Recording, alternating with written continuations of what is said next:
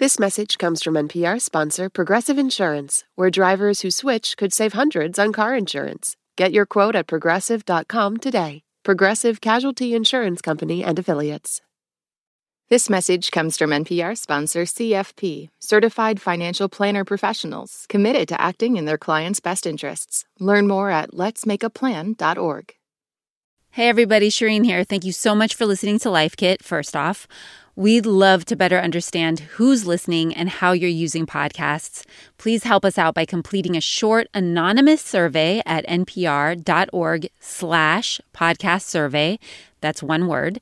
It takes less than 10 minutes and it really helps support the show. That's npr.org/podcast survey, one word. Thank you.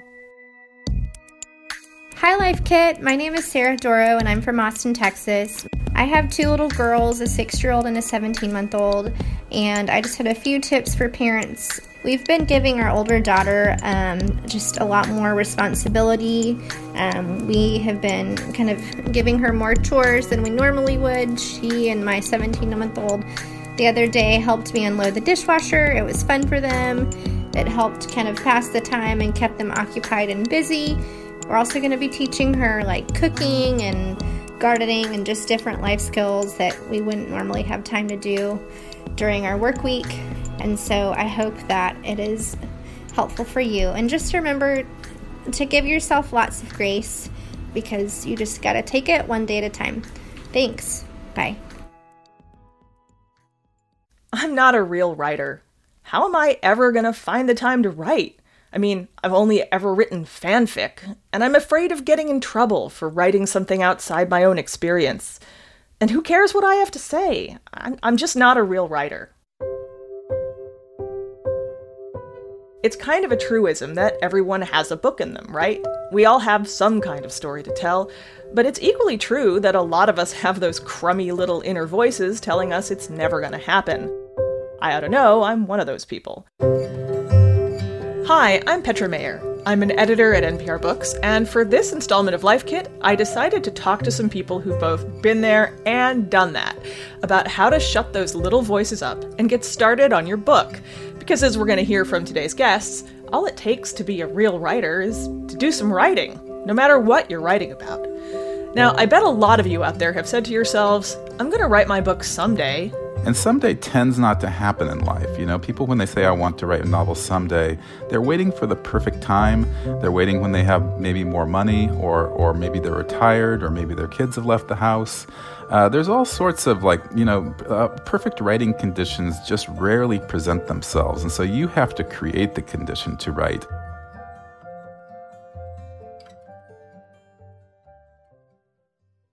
This message is brought to you by NPR sponsor Progressive Insurance. You call the shots on what's in your podcast queue. Now you can call them on your auto insurance too with the Name Your Price tool from Progressive. Tell Progressive how much you want to pay for car insurance, and they'll show you coverage options within your budget. Get your quote today at Progressive.com. Progressive Casualty Insurance Company and Affiliates. Price and coverage match limited by state law.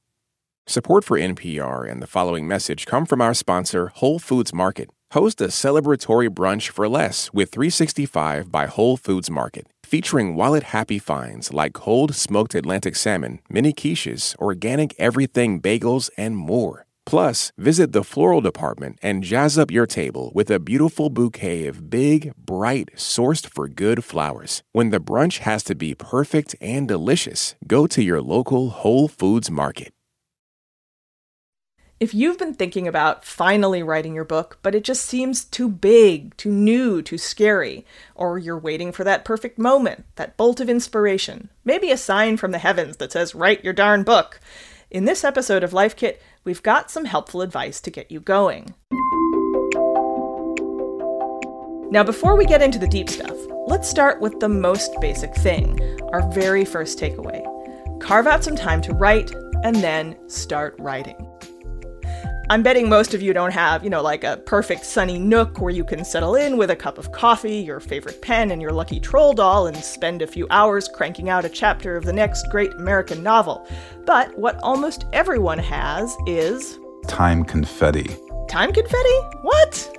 That's Grant Faulkner, the executive director of National Novel Writing Month, also known as NaNoWriMo, and he wants you to think about all those little absent-minded moments, the little blanks in your day when you're not doing anything. Instead of using these moments to take out your phone, scroll through some headlines that are going to depress you, use that 5 to 15 minutes to write, and you can actually get a lot done. Faulkner also, of course, recommends that you sign up for NaNoWriMo. One of the things that makes NaNoWriMo so successful for people in general is that we lower the bar of writing. You know, so many people operate with a sense of perfectionism, and they let their inner editor get in the way of their words and the page. And NaNoWriMo is all about setting a goal and a deadline. We say a goal and a deadline is a creative midwife. And that helps open the gates to your creativity and lets you get the words out without trying to make them all perfect. One way to do that? If you've got a chunk of time confetti, try a word sprint. You get a prompt to write about. Faulkner says you don't have to have one, but it helps. And that prompt could be anything. A favorite family picture, a phrase, even just a single word. NaNoWriMo actually has a Twitter account devoted to word sprints that offers prompts like something unreal or waited too long. And you write for a duration of time, maybe 5 minutes, maybe 10 minutes, maybe 15 minutes. And you write really energetically and strenuously. And again, you banish your inner editor and just let the words flow. You try to write without your pen leaving the page or your fingers leaving your laptop keyboard. He says in the hundreds of sprints he's held over the years, he has never once seen someone not be able to write. There are stories in the cauldron of your brain just waiting to come out, and you just have to create a little crack in the door for them to come out. And so these word sprints really, they are that crack in the door.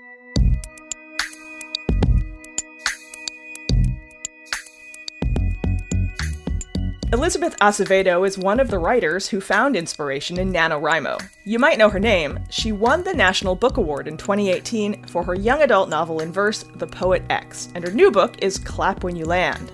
During the school year, she's on the road a lot, speaking to students.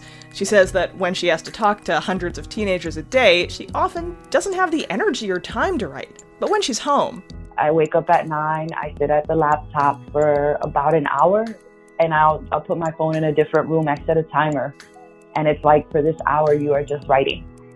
So it's almost like sprint. Acevedo says she writes most of her manuscripts that way. She'll do a sprint, get up and take a walk, have a snack, sit back down, and see how far she can get in another 30 minutes or so.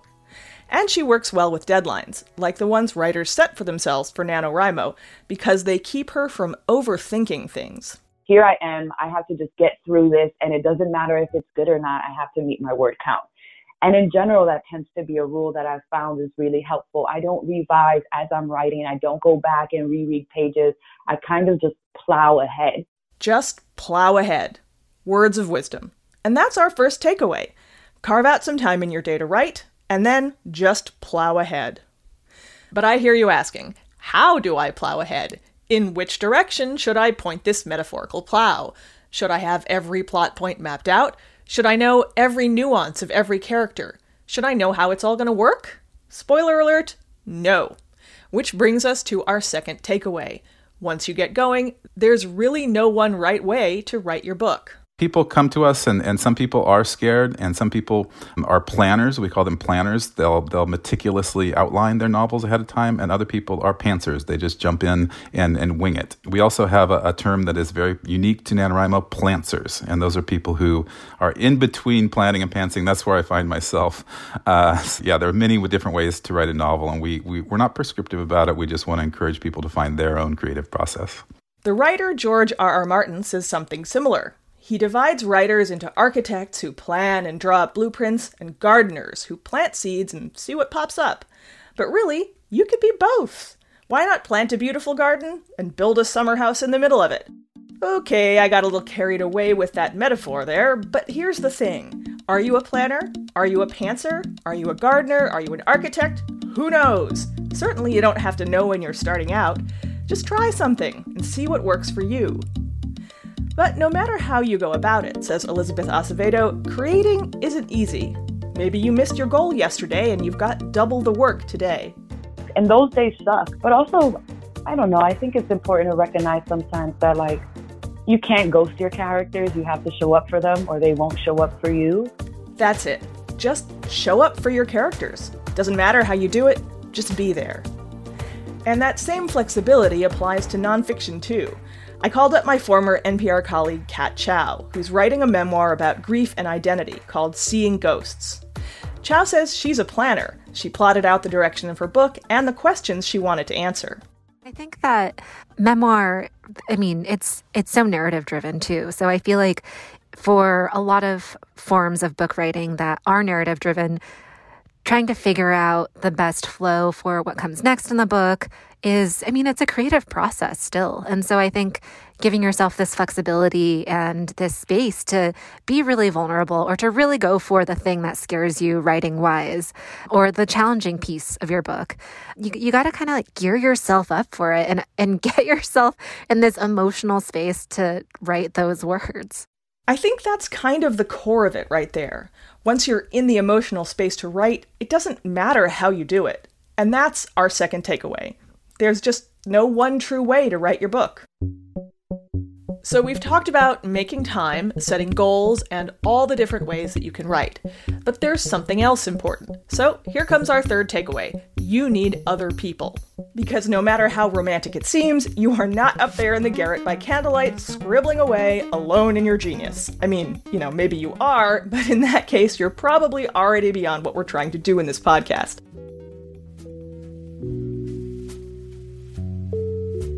Kat Chow says her memoir, Seeing Ghosts, has been a hard book to write. It's nonfiction, but it's also about my family. It's about grief. But sometimes there are just so many distractions. Like I'd rather walk my dog. I would rather, get on the phone or watch an episode of like Tiger King or something. And when she was really stuck, if walking the dog or organizing the closet didn't help, Chow says she'd call up a friend with a different way of thinking. Or I would talk to another friend who's writing a book, and it would kind of help me reset or have to think through the issue with my book, and I would be able to come back and feel like I'd had a reset. And you don't just have to stick to your friends. Reach out to people who are also writing books, whether they're potential friends or people whose work you admire, and try and form your own community so that you can have a writer's group of people who can kind of talk through any issues that you're having with your book. Chow says that if she's just read something really great, she'll flip to the acknowledgement. And I just love reading who these writers are thinking, because oftentimes it's really thoughtful people, or it's books that have inspired them or helped them be better writers, or kind of fellowships or writing centers that have provided support. And there's an entire writing community out there meant to basically support writers in this big journey of writing a book. And if you're looking for that kind of community, NaNoWriMo is a good place to start. They have a lot of local groups that meet every month, or you can check with your local library to see what kind of writing events they host. And once you've got a good group around you, they can be accountability partners. They can jolt you out of a rut, they can check in on you, they can call you to see if you've done your sprints, they can read your pages, they can hold your hand when you need it. That's our third takeaway.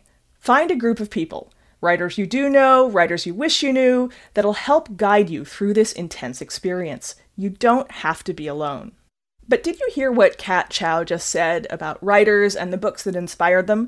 Because beyond the people you know, you also need a group of writers you admire, whether or not they're, people you could just call up the way Holden Caulfield wishes he could call up Ring Lardner.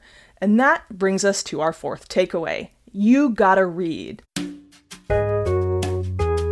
I spend a lot of my day editing the freelance writers who review books for NPR.org. And when I'm working with someone new, there's one thing I always tell them. Apart from no passive voice. And that's read. Reading helps you figure out what you like, and it helps you refine your own voice on the page. But sometimes I get a little pushback. I'll hear something like, I don't want to read other writers because what if it influences me? Influence doesn't mean that you're a copier. That's Kay Tempest Bradford. She's a sci-fi and fantasy author and a writing teacher. Influence doesn't mean that, you are not you. You're not uniquely you. No matter what you do, you're always influenced by something, right? Because that's how culture works. Your voice is always your own because it's coming from you. But reading good writers can help you make your own voice better. Kat Chow says she finds it helpful to read about how other writers think about their craft. Earlier we heard her say she likes to look at the acknowledgments in a good book, but she does a little more, too. She'll read interviews and background information on the author. This shows sort of how sometimes I can be a little bit type A, but I'll copy and paste the inspirational quotes from these interviews and put them in a Word doc or a Google Doc. And just having all of their thoughts on craft specifically, or what it means to write about family, or what it means to report on XYZ topic is really thoughtful, and it kind of helps bolster me on days that are harder. By the way, both Kat Chow and Tempest Bradford have some great reading suggestions for budding writers. You can check those out at npr.org/lifekit. Because remember, that's our fourth takeaway. You gotta read. So now you've got your building blocks. We've given you some tips and tools on how to write. Now it's time to think about what you're writing. Are you the person to tell this story? Are these the characters you need to include? And that brings us to our fifth takeaway. You will screw up, so learn to take criticism gracefully. Beyond just keeping you on your deadlines, having a writing group or an accountability partner is helpful in another really important way. They can provide perspectives that aren't your own, and they can tell you when you've gotten something wrong. And you will get something wrong, because you are a squishy human being and not a perfect novel-producing artificial intelligence. Maybe your plot sags in places. Maybe your prose is clunky. Maybe you read the beats in high school, and now your inner Jack Kerouac just will not shut up. And this is just me, your friendly neighborhood editor speaking. There are better influences out there. But I digress. Maybe your character depictions are kind of cardboard or stereotypical or even racist, and you didn't do the work to make them real people. Whatever it is that's wrong, you're going to get feedback, and it won't all be good, and you want to be able to receive it gracefully and learn from it. Which is something to think about, especially right now. Because the publishing industry has always had a serious diversity problem, things have really been blowing up recently over issues of cultural appropriation, of white writers profiting off the stories of other cultures. And that leads to the kind of huffy, bordering on bad faith flounce that you see in some corners of social media. Well, I'm white, so I guess I can't write about anything. It's not that people are going to yell at you or be mad if you write characters who are outside of your culture, outside of your race, or other major identity trait. What people yell about, and what starts causing fights, is when writers do it badly. That's Tempest Bradford again. She teaches workshops through writingtheother.com aimed at helping people not do it badly. The first thing to do, she says, is ask yourself why you want to include a particular character in this story. And sometimes the answer is, I want more representation. Everybody says there should be more representation. I'm like, okay, so I'm going to make sure that my book has more representation of people of color, of people with disabilities, of people from the LGBTQ spectrum. And that's actually fine. But sometimes the impetus is because people are like, well, I want to have, this character of color because I heard that they're trendy. And let's not do that. It's not that you should never write outside your own experience, Bradford says, but you should know why you're doing it. And you should make sure that the people from whatever group you're writing about have had a chance to tell their own stories for themselves before you jump in. You can write that thing, but then after you write it, get some sensitivity readers and some other people who are from that group to talk to you about it and to either explore other ways that you can, have this character, other ways that you can tell this story that is respectful of the people that you're trying to portray. Writing the other is a collaborative process, she says. It involves research, discussion, bringing other people into your work. And despite all that, you might still get something wrong. I mean, we all make mistakes. Which is why workshops and writing groups are actually really good, because if you get a good one, you can learn how to accept criticism and sit with it and whatever. And obviously the criticism that you get from your writing group, I hope is not the same kind of criticism that you're getting from Twitter. I really hope. Learning to accept criticism with grace and humility, whether it's from your writing group or, God forbid, angry folks on Twitter, is a part of the writing life that people don't often think about. So that's our fifth takeaway. Don't be afraid to write outside your own experience, but don't be afraid to take criticism when you screw something up. Don't be afraid is actually a pretty good thought in general, and it's kind of the final takeaway. I want to go back to something I was thinking about way back at the beginning of this episode. That dumb, depressing, and my God, persistent thought, I could never write a whole book. I can't crank out 2,000 words a day. I'm not a real writer. Today's guests had some thoughts about that. I think that someone who is storytelling from a place of urgency and is attempting an original way of documenting the human experience, I think that's a writer. Let's hear it another way. If you write, you're a real writer. And I think you need to embrace the term being a real writer and call yourself a real writer and believe in that, because that will give you power on the page. Still don't believe me? Anytime somebody's like, well, you're not a real writer unless you X, I'm going to say that they're full of hooey unless they're saying, well, you're not a real writer unless you write. And then I'm like, okay, like that's the one that I'll accept, because you just got to write. That's our last takeaway. Whether it's poetry, fan fiction, letters to yourself, even a description of two squirrels fighting in the yard. If you write, if you tell a story, you are a real writer. That's all you gotta do. Just write. And you'll find yourself, little by little, writing your book.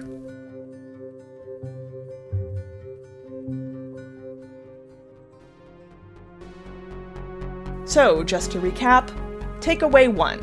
Make some time to write, and then start writing. Takeaway 2.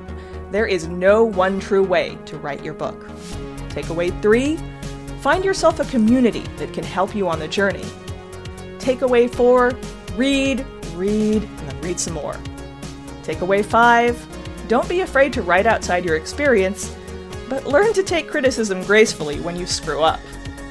And takeaway 6, last but certainly not least, if you write, you are a real writer. But here's the thing. This episode was recorded in April, when the coronavirus pandemic was steaming along with no end in sight. I don't know what the world will look like when you're hearing this, but I bet one thing will be the same. We'll still be stressed out, probably exhausted, maybe not really feeling like getting in touch with our creative selves, no matter how beneficial that might be. So if that's the case, be gentle with yourself. Your story will still be there when you're ready to tell it. For more NPR Life Kit, check out our other episodes. We've got an episode on how to read more, another on how to appreciate poetry, and lots more. You can find those at npr.org/lifekit. And if you love Life Kit and you want more, subscribe to our newsletter at npr.org/lifekitnewsletter. And here, as always, a completely random tip. This one's from listener George McMahon. Hi, I just read Andrew Lemont's piece on poetry and thought that if people want help getting into poetry, there's a free poetry app from the Poetry Foundation, which allows you to spin topics and search for poems. It's amazing. It's a wonderful way to get introduced to a lot of different poetry. If you've got a good tip, leave us a voicemail at 202-216-9823 or email us at lifekit@npr.org. This episode was produced by Andy Tagle.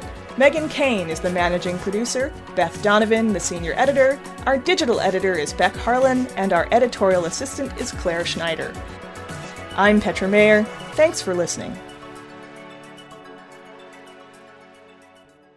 The biggest story in the world is a science story. And keeping up with all the latest coronavirus research, it's a lot. So on Shortwave, we translate the science you need to know into short daily episodes.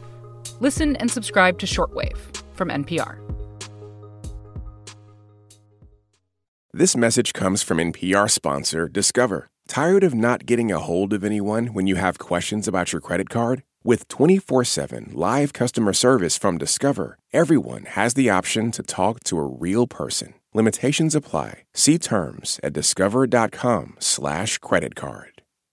This message comes from NPR sponsor, the Schizophrenia and Psychosis Action Alliance, working to shatter barriers to treatment, survival, and recovery so that people with schizophrenia can thrive. They are one of the few advocacy organizations focused only on schizophrenia and psychosis, and as a result, have a deep understanding of this brain disease. They actively partner with like-minded organizations to conduct research, improve access to resources, and empower individuals with schizophrenia and their families. More at wecanthrive.org.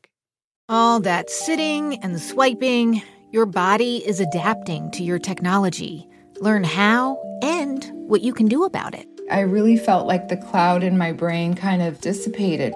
Once I started realizing what a difference these little breaks were making, there's no turning back for me. Take NPR's Body Electric Challenge. Listen to the series wherever you get your podcasts.